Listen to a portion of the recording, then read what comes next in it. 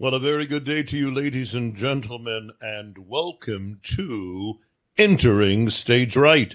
I'm D. Paul Thomas, actor and playwright, podcasting from the heartland of America, right here on a snowy day in Indianapolis, Indiana. And joining me all the way from the more moderate left coast, but always entering stage right, is my wonderful co-host, the actor, director of some of the biggest hits in TV history, Philip Charles Mackenzie. And a very good day to you, Sir Philip. How's everything going out in Los Angeles?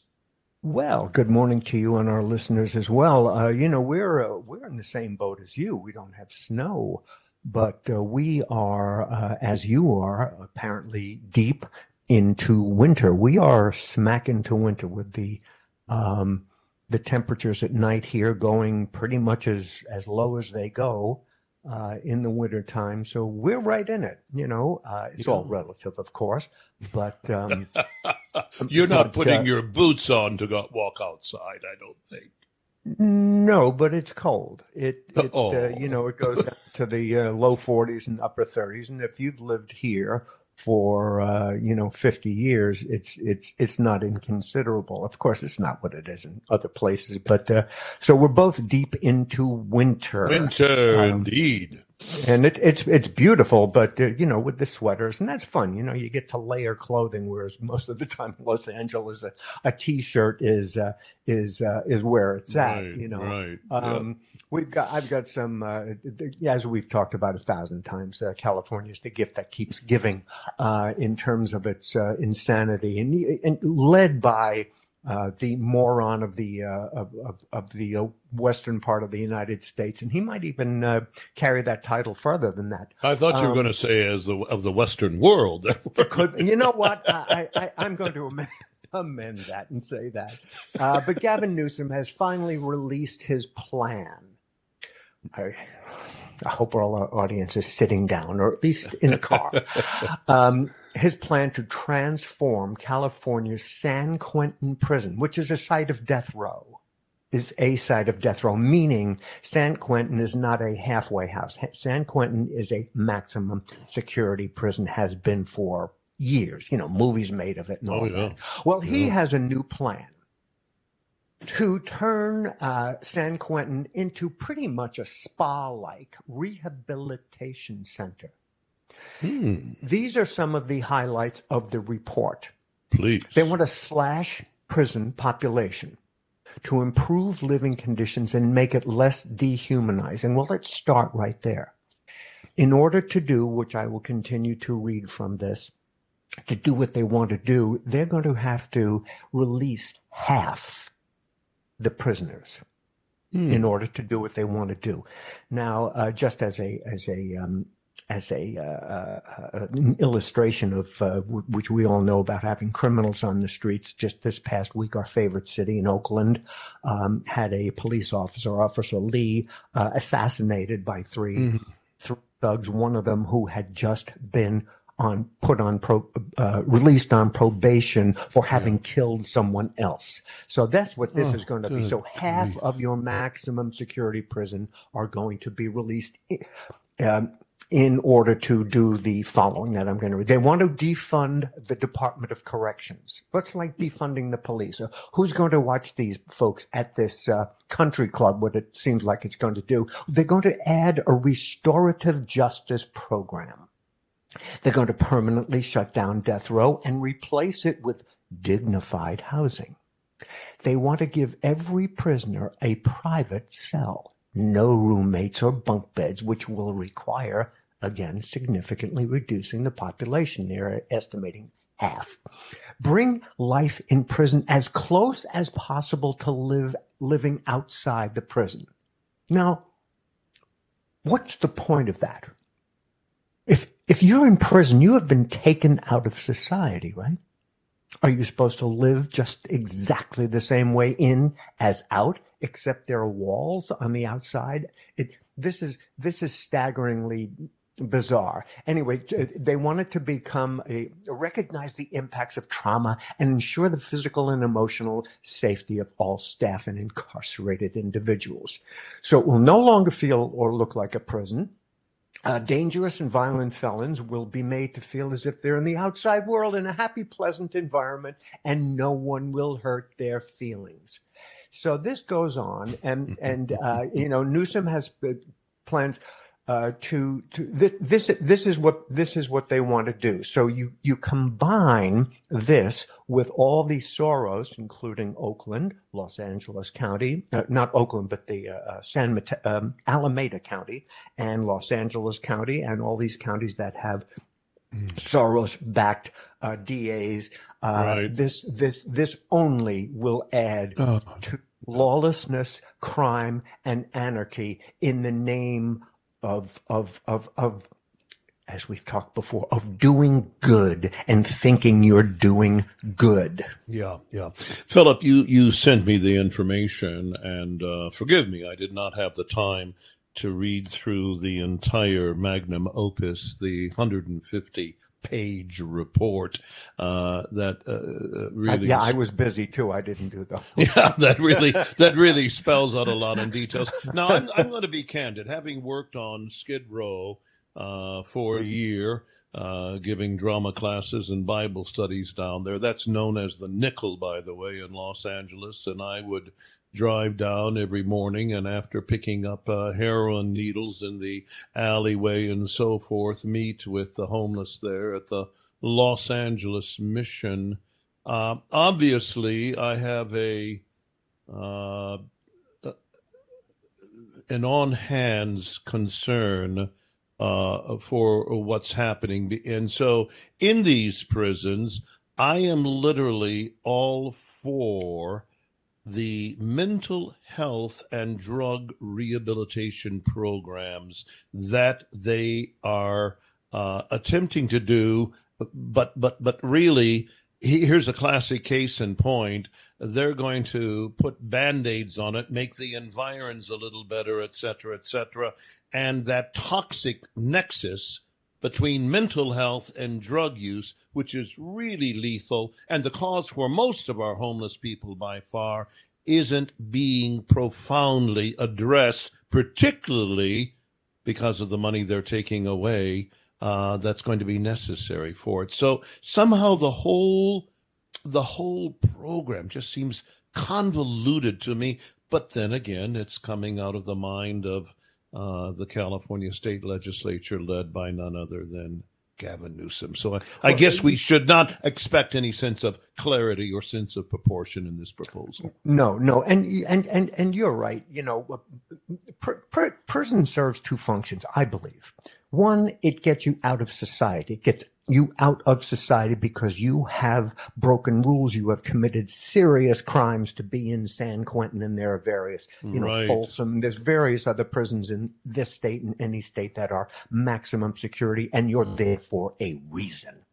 Now, I also think that prisons should also prepare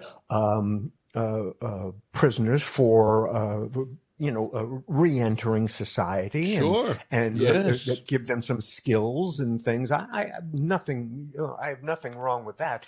But as you said too, the mental health and drug rehabilitation, I see nothing necessarily wrong with that either. But what you're saying is a Band-Aid. It really is a Band-Aid.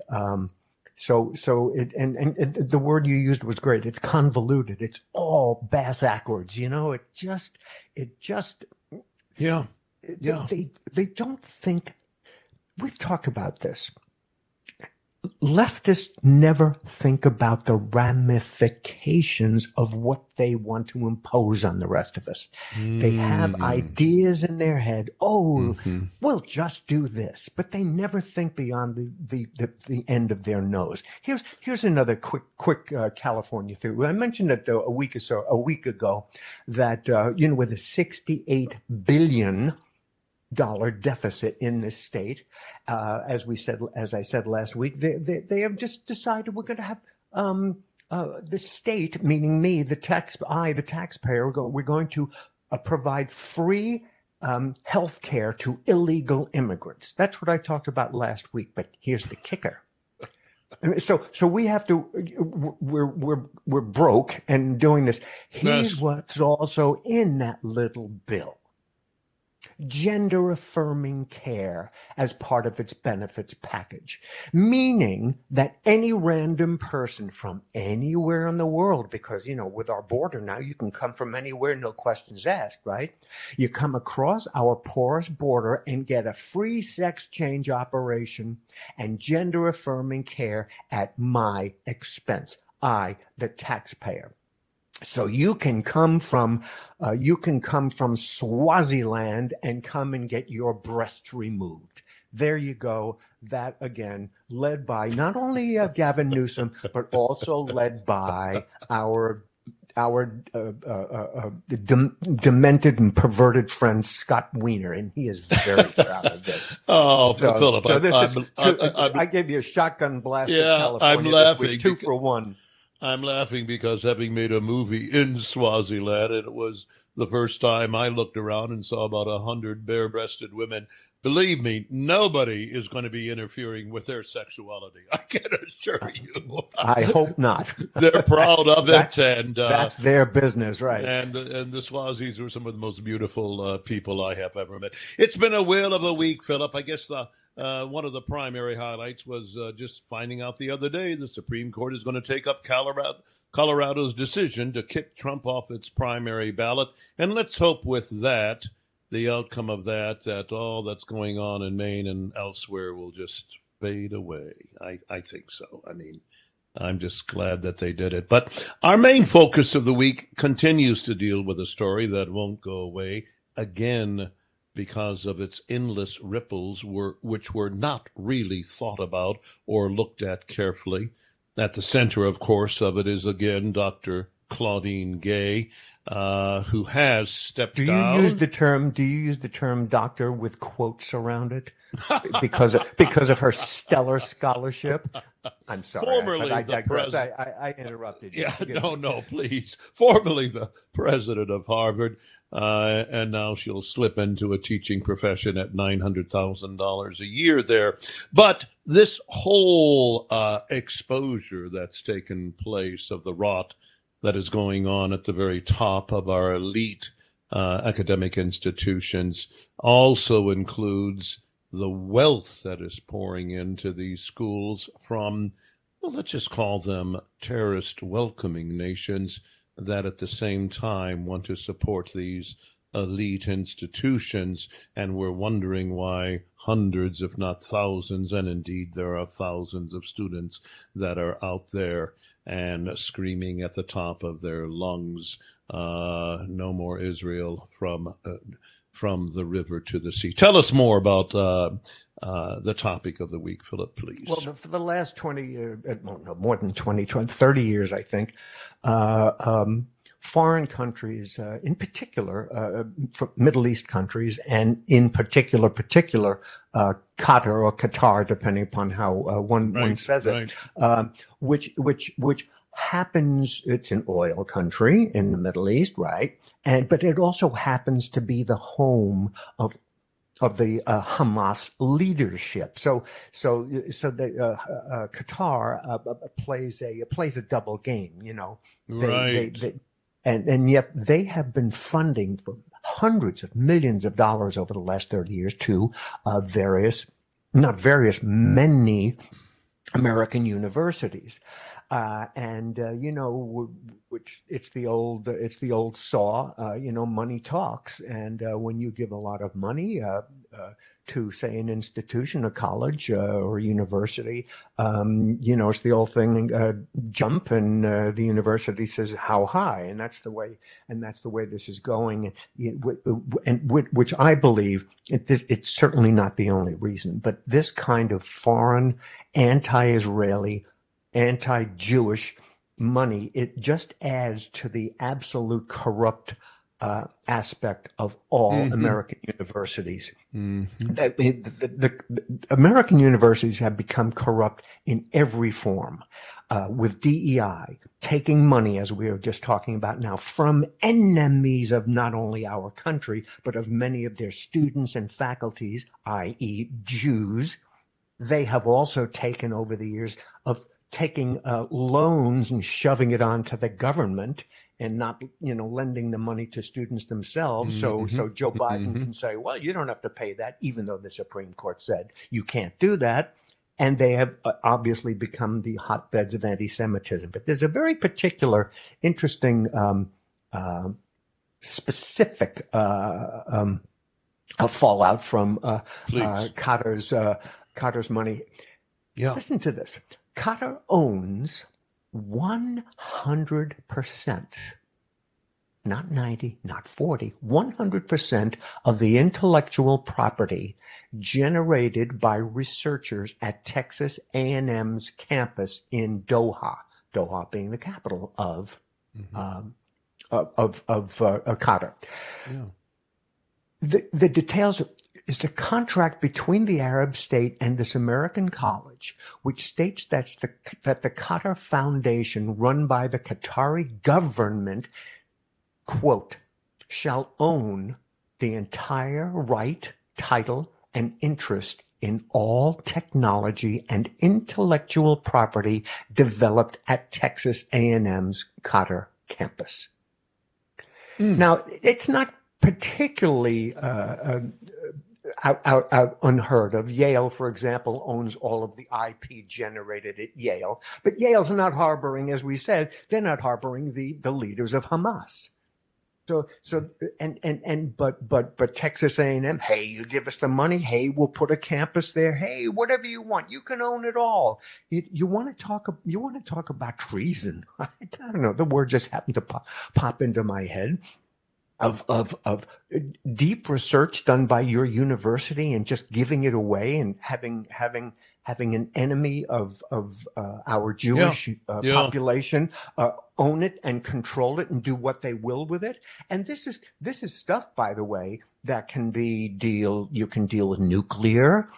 This is technology. This is serious technology. This isn't English lit and writing. I mean, that's not what it is. So So this, and by the way, this has all been shrouded from the public. All of this stuff, and in fact, so much of the money coming from the Middle East, all the money coming to all these corrupt universities, it's not out front. It's like the Hunter Biden thing. If you're getting money from China and you're funneling it to dad, you do it through these, these LLCs where the money gets laundered, where you don't trace it. That's what these universities are doing. It's very difficult for these universities, for the press or the public to just look at something and say, "Oh, this is where the money's coming from." You got to do some really deep diving to do that. This is just part and parcel of the whole thing. So go ahead, please. No, you would think that there would have to be absolute transparency, that every penny that comes in from a foreign entity has got to be recorded and out there, accessible. I mean, these are public institutions. Our kids go there. We pay for it, And by the way, you just said public. Not only public college at Texas A&M being one, but Harvard is a private university. But nowadays, it's been going on for 50 years. Private universities get government funding as well, which I don't believe in. I don't believe that should be the case. Yeah. However, if the U.S. government is giving money to these universities, to pick up on your point, absolutely, it should be transparent. We should know what the hell's our money going to and for. Yeah, there are a few of the colleges like Hillsdale and other religious institutions and universities and colleges around the country that they just won't take money from the feds because they know it comes with strings attached. That's I think there's a reason, and forgive me for waxing biblical, as is my wont, Philip, as you know, but I'm reminded of the scripture, money is the root of all evil. It may not be evil per se. I think that's the reason for the specificity, but it is the root.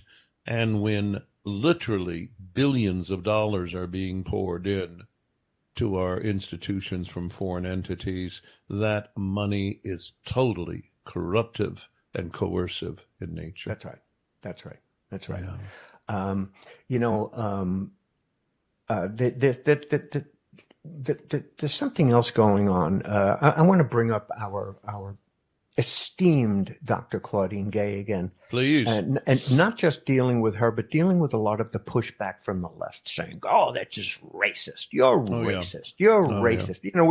Which is the cheapest, easiest thing to do. If someone disagrees with you, boom, you're a racist. Conversation over. That's it. But yeah, right. Okay. Oh, well, I'm sorry. I must be racist, so I'll go home now.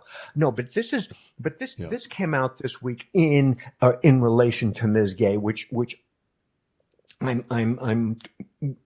talking about this in order to put to bed the lie about that she has been attacked because she's black. There is a former law professor and Harvard graduate. His name is Winkfield Twyman Jr. Now, there's a name. It's a great name, Winkfield Twyman Jr. I'd love to meet the guy. Right out of a movie.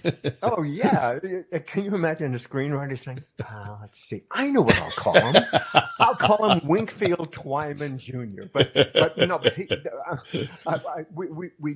he did something really interesting. He wrote an article in Newsweek magazine and claiming that Gay has made a career out of disrupting black male scholars at Harvard.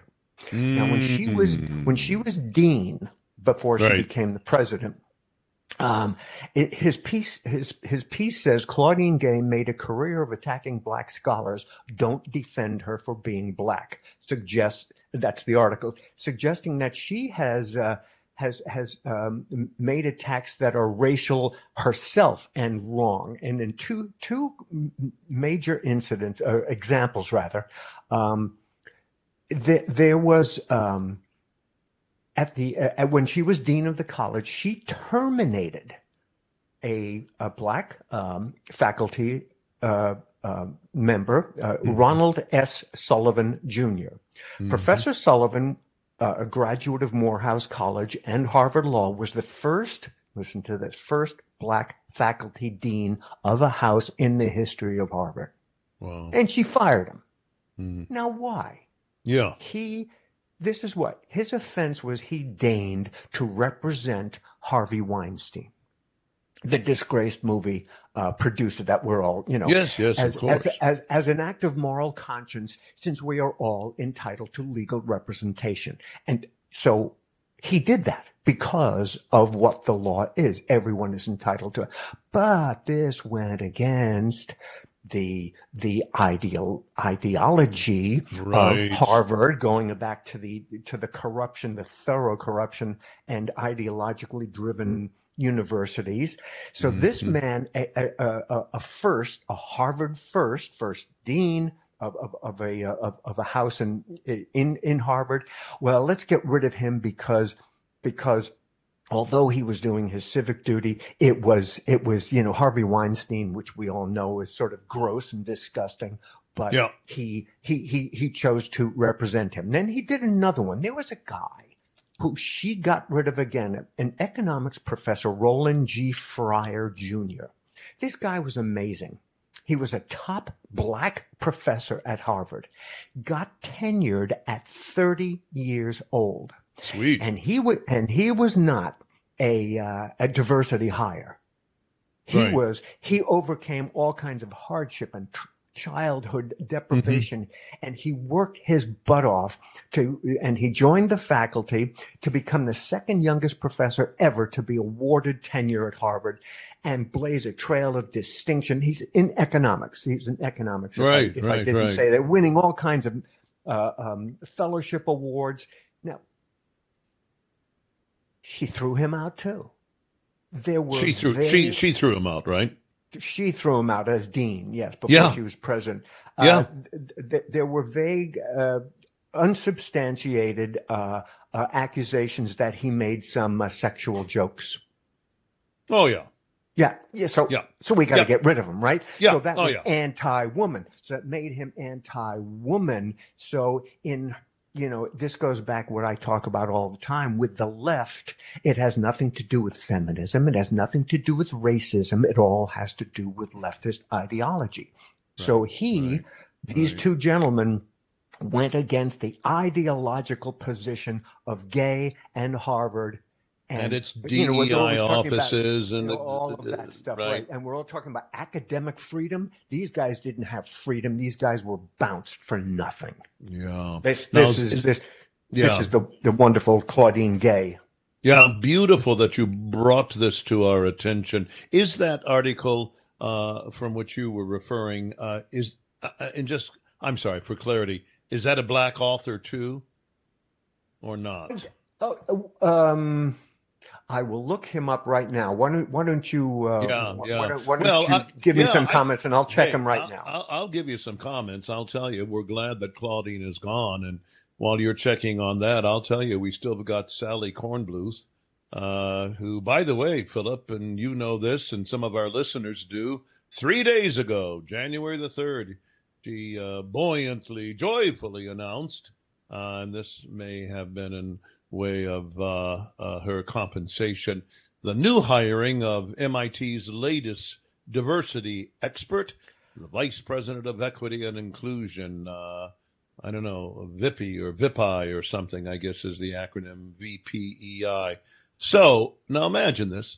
MIT currently has an Institute Community and Equity Officer, an ICO, who is described as a thought leader on the subjects of community, equity, inclusion, and diversity. And this is... I'm sorry. I read that as resident Nazi.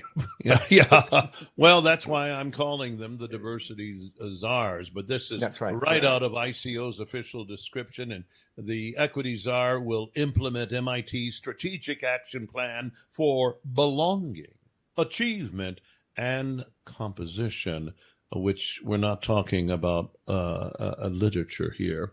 We're talking about a diversity again. And of course, this is going to assure that every academic discipline at MIT will have, and these are the words right out of their mouths, representation of underrepresented graduate students, faculties, postdocs and undergraduates and everything else. So here's Sally Kornbluth. She's going nowhere for now. And if anything, she is digging in deeper. So it is time, much like we have had happen at the University of Pennsylvania and Harvard, for its donors at MIT, its educators, and other thought leaders to say, we've had enough.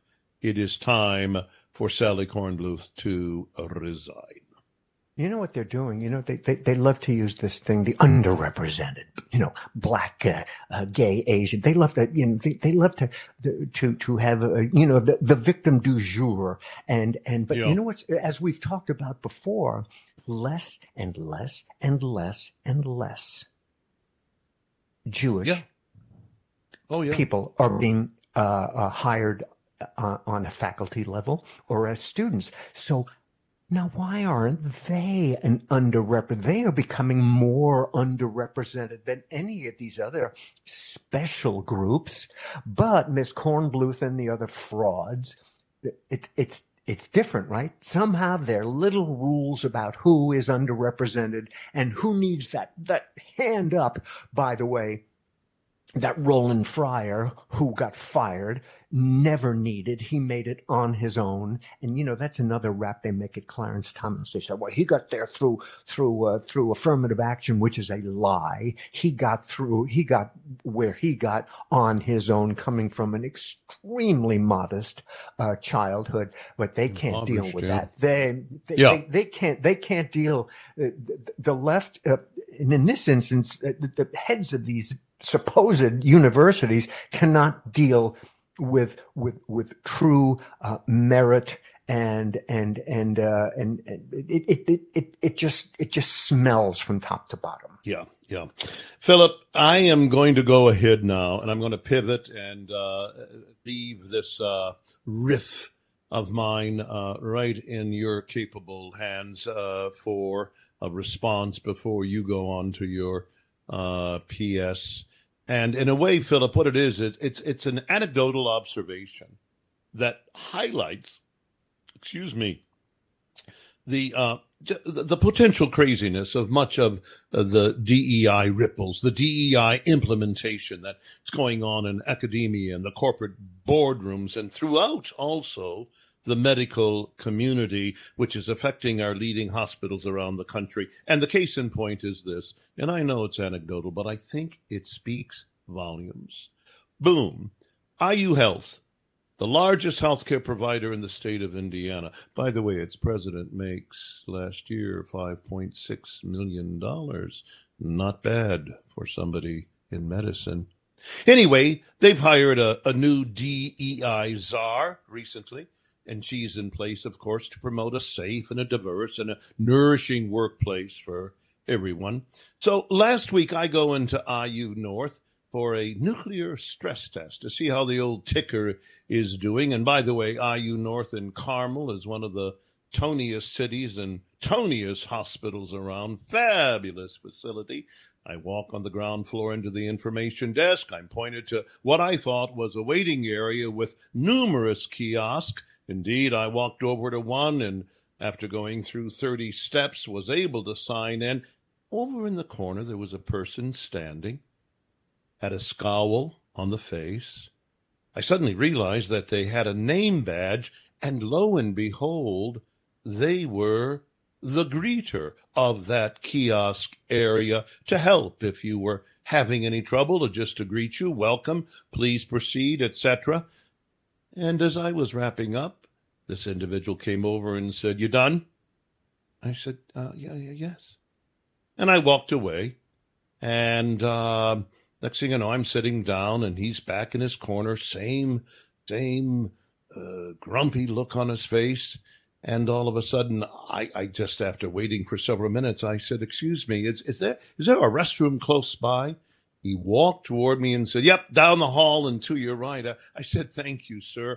And with that, "Thank you, sir," this individual nearly jumped out of his shoes, barked in a loud, condemnatory voice, "I am not a sir, I am a ma'am."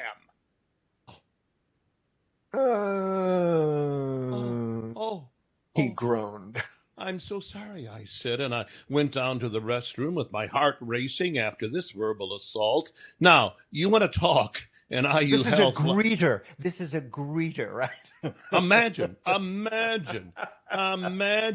And I guess this is how the new equity, diversion, inclusion czar thinks that they are creating a safe environment for their patients by hiring a morose, vindictive trans activist who is accosting people for misidentifying them. And here's the question, Philip. How was I to know? How was I to know he or she had, sort of asexual attire on it? I think of it as the Ellen DeGeneres look, the white shirt, the long tie, sans the vest, but he had long hair, kind of looked like I did in my hippie days in the 60s, or one out of one of those, the Mike Myers movies, Wayne World or Austin Powers, where he had the long hair. And I did concede that he did his, her, or zir, or they, or their hairdo, whatever it is, in short banks in the front, nothing unlike a Myers look. It was a man's face. His voice was as low as mine. And in spite of his wearing flats, which I only noticed when he nearly jumped out of them, I guess, Philip, I should have intuited that our greeter was female and obligingly address him accordingly to maintain a safe and harmonious workplace for everyone. What think ye, Philip? Well, first of all, it's not a she. It's not a she. It's a he. This is the game they play. And it was also illustrated. I've seen some other videos. It was illustrated a week or so ago that some semi-TV personality or something like that who was into this trans thing was at a desk at Delta Airlines. And the video picks up with him telling the representative, this black fella, and there was, I guess, a woman there too, slightly out of camera range. He said, he just started attacking the guy because you misgendered me. You misgendered me. And the guy said, well, if I misgendered, I'm sorry. I apologize. And, yeah, but no, but I apologize. But yeah. And the guy off camera says, but she didn't know. She did it on purpose. This kind of purposeful confrontation. And what was great about the representative from Delta Airlines at this place, he said, listen, he said, I apologized. He said, if you keep attacking like this, I have the power within my job to have you taken out of the airport. And if you don't stop, I will. And he did, meaning he didn't back down. My point being, this person that you dealt with, it's bizarre because there's such a defensiveness about it that I am now a woman. Okay, sure, you're a woman. You claim to be a woman, and that if someone missed it's almost like they're laying in wait to ambush you. I can't wait for someone to say, sir, because then I'm going to give them, you know what I mean? It's part of a game. Yeah. It's part of a game they play of how many people today are going to misgender me, and I'm going to be able to jump down their throat and feel superior to them. That's the game. And as I said earlier, we go to hospitals and doctors many times because there might be something wrong with us, or we're fearful something is wrong with us. And this is about the last thing we need is an ambush and some fool, confronting us in that manner, and also with the title of greeter. That's but the hospital is doing their DEI thing, I guess. That's correct. That is correct. And the implications of it and its coercive nature that is put on all of us. And God bless this individual. No harm should ever come to him. No, we don't have to be disparaging in our nature. But guess what? We can call the truth as we see it. And the truth of the matter is, when I said, thank you, sir, his gender was not even on my radar. I just had to take a leak. And it's no wonder that my blood pressure, by the time I got in there, was off the charts. It was not a safe, harmonious, nourishing workplace. And I would encourage, whether it's the corporate board, academia, hey, you're going to do these hires? You know something? A really basic, psychological profile might be in order, number one. Number two, you might want to discuss with supposedly these people who are greeting the public what it really means to have gracious smile and an open heart and a concern for them rather than an absolute indulgence, narcissistic, in your own identity. It's not among what is sane and true, Philip. That's right. That's right. Yeah. Hey, get us on Broadway. Let's do a quick switch here if you want, right before we kind of wrap up the show. Please, Philip, please. Being that you and I, for better or worse, have been in show business for many years, and so every now and then it's been better for you, not necessarily for me. Well, it's better. It's for better, for worse for everybody, even people who've had success. There have been this is not a great. This is a tough business, as we all know. Absolutely. But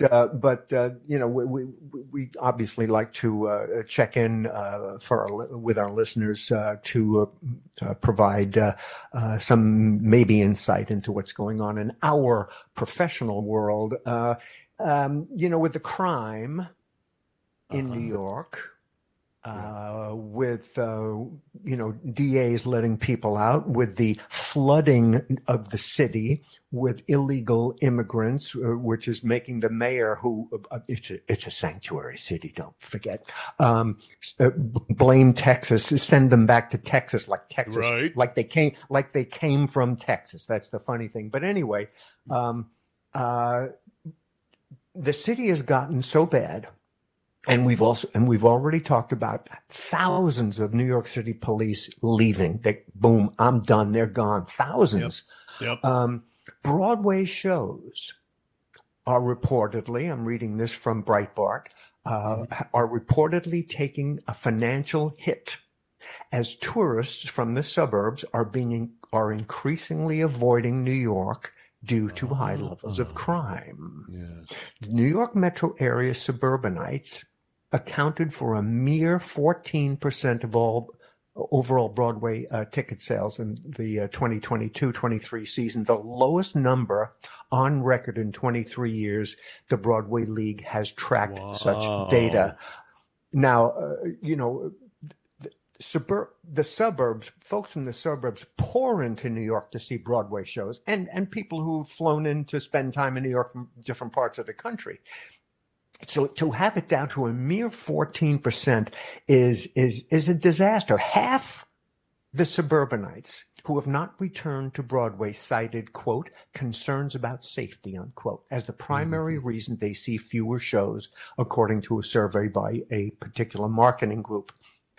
Slightly more than 40% of suburbanites reportedly agreed with the statement, quote, I traveled, to Manhattan for pleasure less often than I did in 2019, unquote. And this has nothing to do with COVID. Now, crime, as we know, crime has had a tremendous spike in New York in general, just because criminals are allowed to run free anymore, as we know, and that also in addition to the bus loads of illegal aliens that are being thrown into the city. So there's a price to be paid. There is a price to be paid. And ultimately, this price is borne by folks who are our colleagues. If there are less and less shows, there is less and less work for our colleagues and talented singers, dancers, actors, prop people, orchestras. This is our business. And this has a direct effect on our colleagues in our business. It certainly does. And there's definitely a causal relationship. And regardless of whose statistics you're hearing, crime is up, crime is down. What we do know is crime is wanton, that it can happen at any time.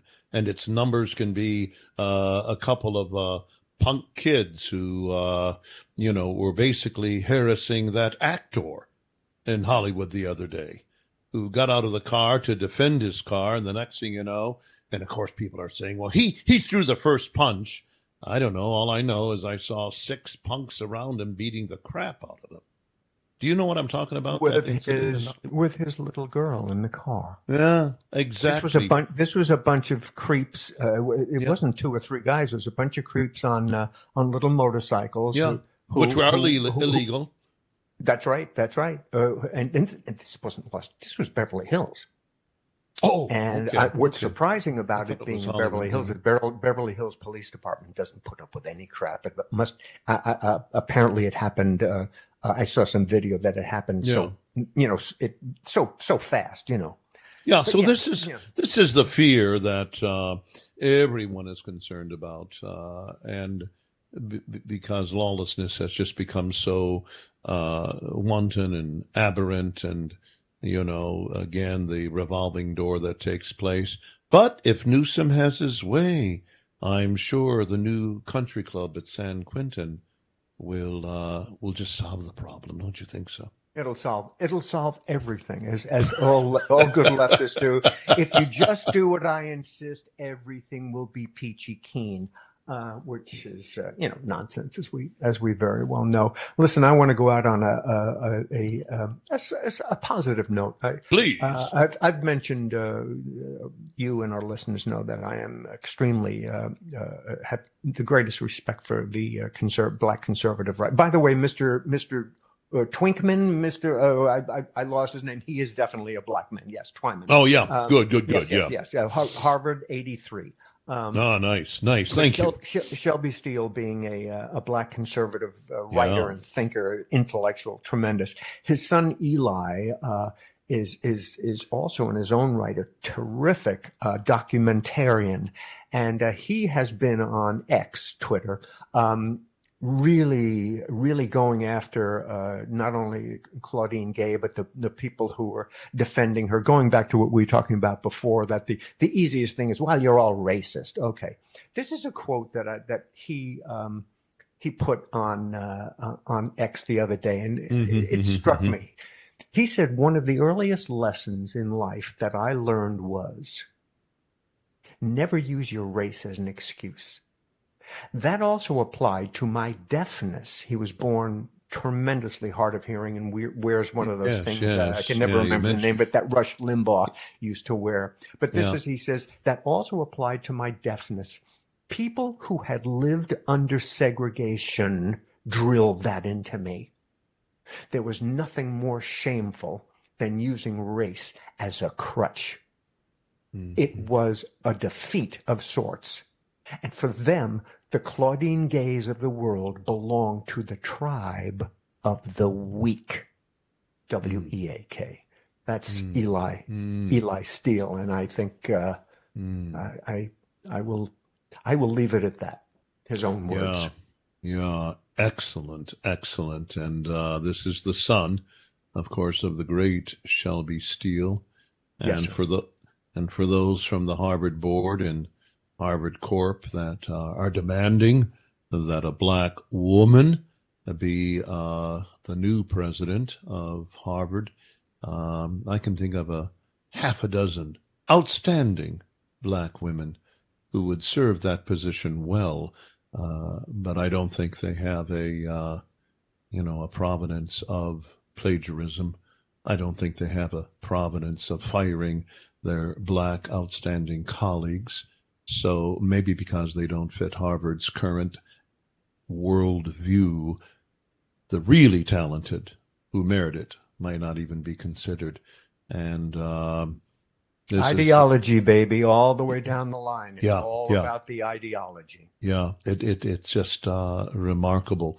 And of course, when that imprint is so obdurate, there's where true diversity, true inclusion, and equitable opportunities for everyone goes out the window. All right, my friends, that is it. I thank you, Philip, for that positive note. But there it is, the old school bell reminding us that it is time to wrap it up. So again, regardless of what is going on in this crazy topsy-turvy world of ours, we live in a great country because it is a free country. Let's keep it that way, and we've got a lot to be thankful for. I'm thankful for you, Philip, and for you, dear listener, we are thankful. So till we meet again, this is D. Paul Thomas and Philip Charles Mackenzie, inviting you to join us next week for another podcast of Entering Stage Right.